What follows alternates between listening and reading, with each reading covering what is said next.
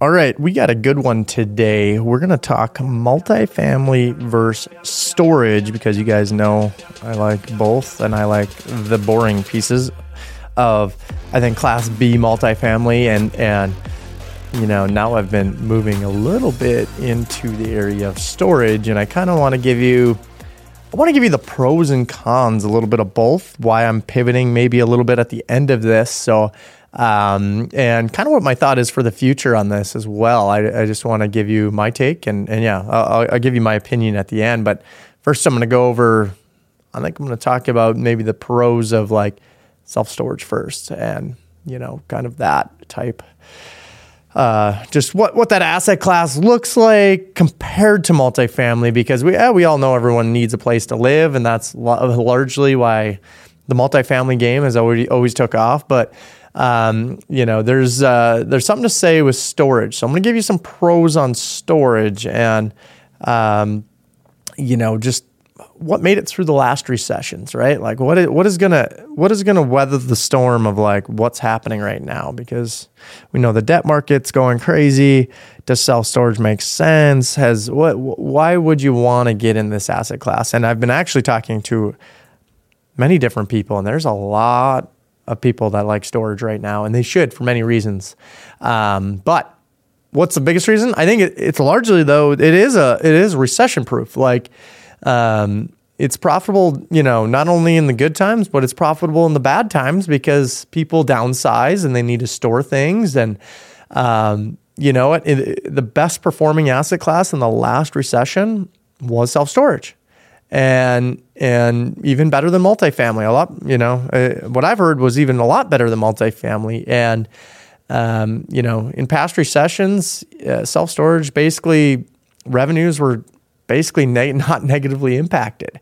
But there's different ways that, you know, people make it through these recessions, and it's a debt heavy type asset. So, meaning that you have to borrow quite a bit of money and you have to have a lot of equity into these deals. But it also is a great performing asset to park a lot of cash. And remember, I was talking a little bit about storing cash versus saving cash and, you know, what makes the most sense for you. So storing it would be like in an asset.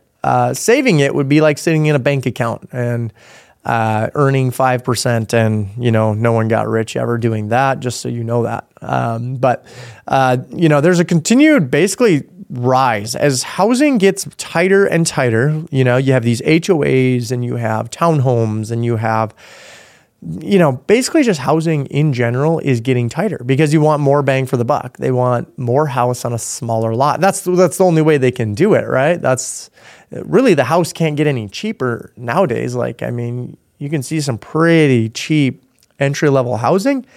The only thing they could do is make it more dense, but you do get a backyard and you do get some things. But this has created a huge thing for self-storage. As housing gets more unaffordable, self-storage continues to rise in demand. And I think housing in the future is going to stay unaffordable for quite some time because we just weren't able to build enough in the last decade. And now it's just a painful problem. People are paying cash for these homes. People are having 2 or 3 homes, the boomers who have all the wealth. And then you got the person who just left college that can't afford a house, so they're just going to rent anyway and probably rent a storage unit. And so just a lot going on. But high unemployment rates, you know, it's good for storage. So what is the Fed, what are they doing at the end of the day? Their last KPI that they're trying to rise over all others is trying to raise unemployment. They're literally trying to do this. They're trying to slow down jobs. As soon as they can slow down jobs, they know that they have a track on inflation then. And we won't have any wage, you know, spiral out of control, and inflation will be in check again. So, but when unemployment happens, guess what's the asset class where they pivot to? They're going to rent a storage unit. I guarantee it. So, but that's, even when times are good, you know, you flip the script. When things are good and people are buying things and they don't have enough room and their HOA is strict, they can't pull in the drive. They can't even park in the driveway. They can't store a boat beside their home. Like, you can't do any of it. You can't park the RV in here. No, it's got to go somewhere else. So it's creating this frenzy of storage. And, I think storage is very much getting automated too. So that's the next one. Automation is like the next thing. Like COVID created a place where they don't want to talk to people anymore. I just want to do everything online. I'd rather order at McDonald's and not talk to anyone than have to order from somebody. And what does this do? Well, this is causing businesses to automate everything. And storage is following suit. You don't have to talk to anyone. You go on the website, you enter your credit card info, and boom, you're in. You don't have to talk to anyone. And maybe there's a chat feature.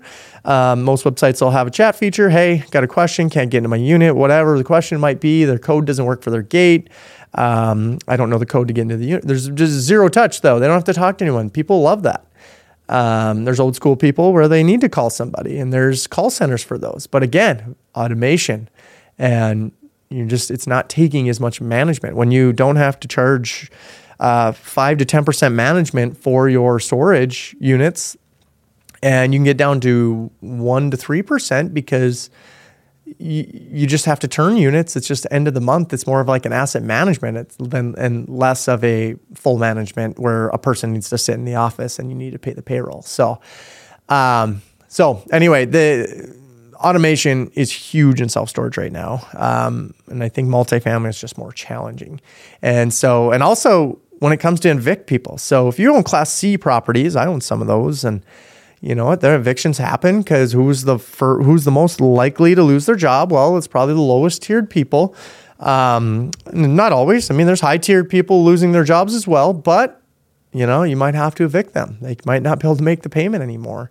They might not be able to find that new jobs because hiring is slowing down. I know some of the data doesn't show that, but I never know if the data is true or not because they just kind of take the data they want to see at whatever time they want to do with whatever they want to do with the markets. But besides the point, the eviction process though is so much more simple in the self-storage game. You lock them out, they pay the rent, or you sell their stuff, right? Like we've all seen storage wars. We know what that process is like. There's third-party companies that actually do this, and it's instead of a 6-month process, it much more can be less than 30 days that you get this whole process done so you can rent the storage unit out again.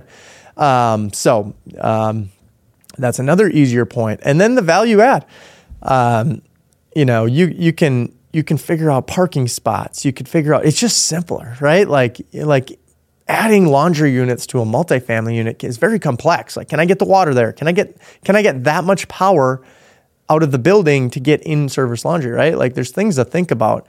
And oftentimes there's just a lot more to think about when you're managing a lot more people. Well, when you're doing value add in a storage deal, it's literally how do I get the most amount of square footage that I can rent out for the highest amount.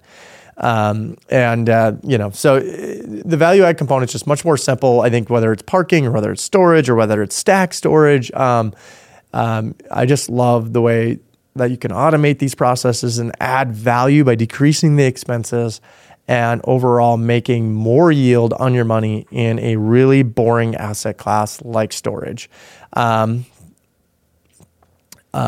Things not to like storage though. So, you really have to, now we mentioned management is lighter, right? Like you can automate almost everything. But you almost have to, like you can't afford to pay 7% for a management team or 8%.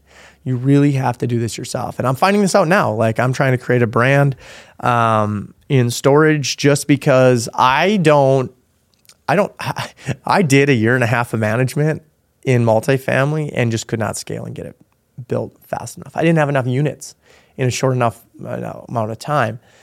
But you really can't afford, I could afford it in multifamily because there's a little more there. Like you almost plan for 5 to 10% management in each project where your expense ratios are a little higher. But in storage, you have the chance to minimize it, but you almost have to manage it yourself, that means. So you are dealing with the back end problems, which makes you innovate, I think me doing a year and a half of management will make me a much better storage provider, because it is much easier type of management than it is a multifamily. You're just dealing with different tenants. They're not living there every day. They're just storing their stuff there. And at the end of the day, they want the snow removal and the lights to work. And, in our luxury storage units, that's the type of product that we're putting out right now. And, we're mixing in some self-storage and maximizing lots as well. But, plan to do some management yourself. So it's just the way it's going to be.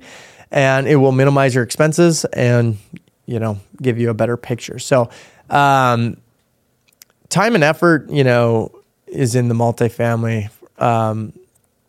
It's a matter of like, which asset class do you want to focus on? Because there are two different asset classes and they're ran two completely different ways.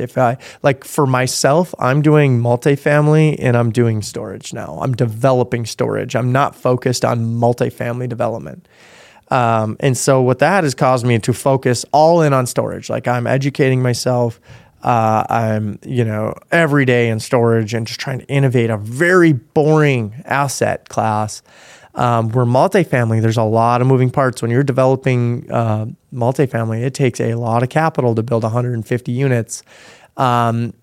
In a market that's very challenging right now, right? Like things are not making sense on paper. So what does that cause you to do? It causes you to leverage less because you need to get a certain return.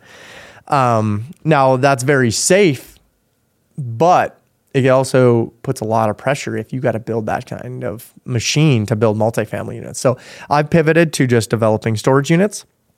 Whether it's across the country. Right now I'm focusing on the Midwest and may diversify a little bit into the Sun Belt market next year. But multifamily, it's like I do that locally. I have a property manager in place now. We don't do any management other than our own commercial and storage products. And it just learned it takes, I think I was talking to my property manager just last week, and he's like, it really takes 1,500 to 2,000 units to be efficient as a property manager. Like, if you have that many, you can now run an office. 1,500 to 2,000 units. That's a lot of units, right? Like, I was managing like a couple hundred, and it just wasn't enough. There's not enough income there to produce the right team. And then if you got turnover, creates all other sorts of other problems. So you absolutely need to plan. I had 1/10 and I could barely float it. We were charging the most amount of management fees and it just wasn't efficient. And we were running the properties very well, I thought, and we did a good job with it. It just was consuming all our time. And so my time and efforts were better spent elsewhere. I went with a bigger management company. They knew a little more. They charged less fees than we had to. And now I just get to do quarterly meetings, monthly meetings with them, that quarterly in-depth meetings, and I do monthly meetings with them and just try to figure out how to get the assets to perform as efficiently as possible. So very much an asset management is, I feel, what I'm doing with storage. But I do that for my more multifamily portfolio. And so, what is, talking a little more about multifamily. Yeah, everyone needs a place to live. We all know that, but it is challenging. Like I have a developer I talked to out of Florida, near the Orlando area. He told me it's like, for him, he's a developer, but he really doesn't invest heavily in each project. He has to make sure you pay these investors a 10 pref before, from the initial onset of the project. And some of these multifamily projects can take 5 years. So you could be 2 years of buying the lot, entitlements, drafting plans, and you maybe not even get the permit. Maybe it just doesn't work. The entitlements never got there. And you probably were in $2-3 million to produce a 300 unit multifamily. And then it takes you, say you get to the permit, like you made it. Now your project's real. Now you need to pay these investors, start putting in capital, and they're on the clock, right? Like they're getting their 10 prefs. And sometimes even north of that is what they're requesting because capital is so hard to come by, or you just need so much capital to do a multifamily. But then like you get the permit, now you got 2 years of probably developing and stabilizing this asset, right? You might get 18 months of construction. In COVID, you hear projects taking 3 years, like years longer than they should have because you couldn't get the certain product, you couldn't get furnaces, you couldn't get fridges, appliance, whatever. You couldn't get stuff. So then you're in 4 years and then, you're potentially in a fifth. If you can't build it fast enough, you're still stabilizing by year 5. And then, hey, you might have to sell it or, that might be the plan that you have to sell it. And all this regulation on building and multifamily is getting hit the hardest, right? Like what they make us contractors do from what they made us do 10 years ago is drastically different. I started my company in 2010, just getting permits and getting, just what you need. You can't go in with a napkin anymore and get things done. Even in North Dakota, you can't. And I know, down in Florida, they got strict, obviously hurricane and different things down there. But man, there's a lot of more regulation happening within our industry of construction, slowing everything down. So what does this do? This continually just keeps building up pent demand. And because people need places to live, multifamily has that, but it's getting harder and harder for the contractors and the developers to get these through in a timely fashion. And as they continually, since basically 2010, after the last recession, they've just gotten stricter and stricter and stricter. And then, the regulation causes our prices to go up because they're slowing us down. Now we can't just produce things.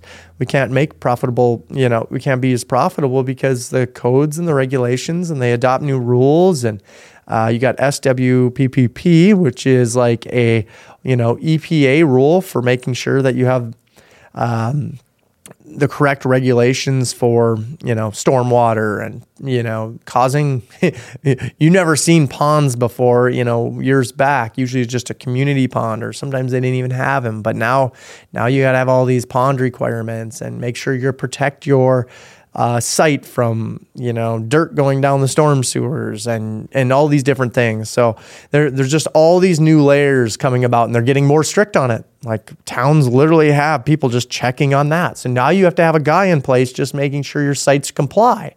Now you're having insurance companies make sure that you have fences all the way around if you're developing anything. And sometimes you even have to have cameras on site. This can get, hundreds of thousands of dollars to every single project. I mean, there's new things coming around for safety all the time, slowing you down. And so a little bit of rant on construction, but it does affect multifamily pretty drastically because multifamily, you're going to have usually vertical construction. And wood frame vertical construction is very expensive to insure right now with builder's risk because everything that's happened in the insurance world itself. So another reason that I just decided that, I will buy multifamily, I will buy value add multifamily, but this is why I'm pivoting to self-storage. And it could be vertical, it could be 2-3 story self-storage facility as well, where you're going to run into the same issues, but very simple product type, right? Like you don't have to go source fridges. You don't have to go source all these things. Like we're talking, your subcontractor list goes from 30 in a multifamily deal down to 5 in a self-storage deal. Not only that, but you can turn them faster. You can, the management is much easier. From an operational standpoint and development standpoint, it's a no-brainer. I'm not saying multifamily is bad by any means. It's just more regulated, getting harder for developers to just continually build multifamily. Where self-storage is just a little easier to scale. And as I continue my development career in self-storage, I'm not saying I would ever shy away from multifamily. I think it's a great product type still. But I think in 10 years, self-storage will be a bigger asset class with a higher yield of return. So that's why I've pivoted my focus towards self-storage. So guys, that is my take on what's going on. Hopefully you guys are learning something through this, but it's always a controversial topic, whether you should be in storage or multifamily. Make sure you're subscribed to my email. I talk about things like this all the time within my email. This is always a hot topic that I get talked about all the time, and I think you should have both in your portfolio. But make sure if you're interested in investing and you're interested in real estate investing, maybe you're just starting and you need, education on that. Make sure you're subscribed to my email. You can find that on my LinkedIn. We can probably link it below here as well, so you guys can find that, but it's on Substack. Put it out every Saturday morning, and it tries to just help entrepreneurs and help real estate investors understand multifamily and understand business as they continue on. So appreciate you guys. See you in the next one.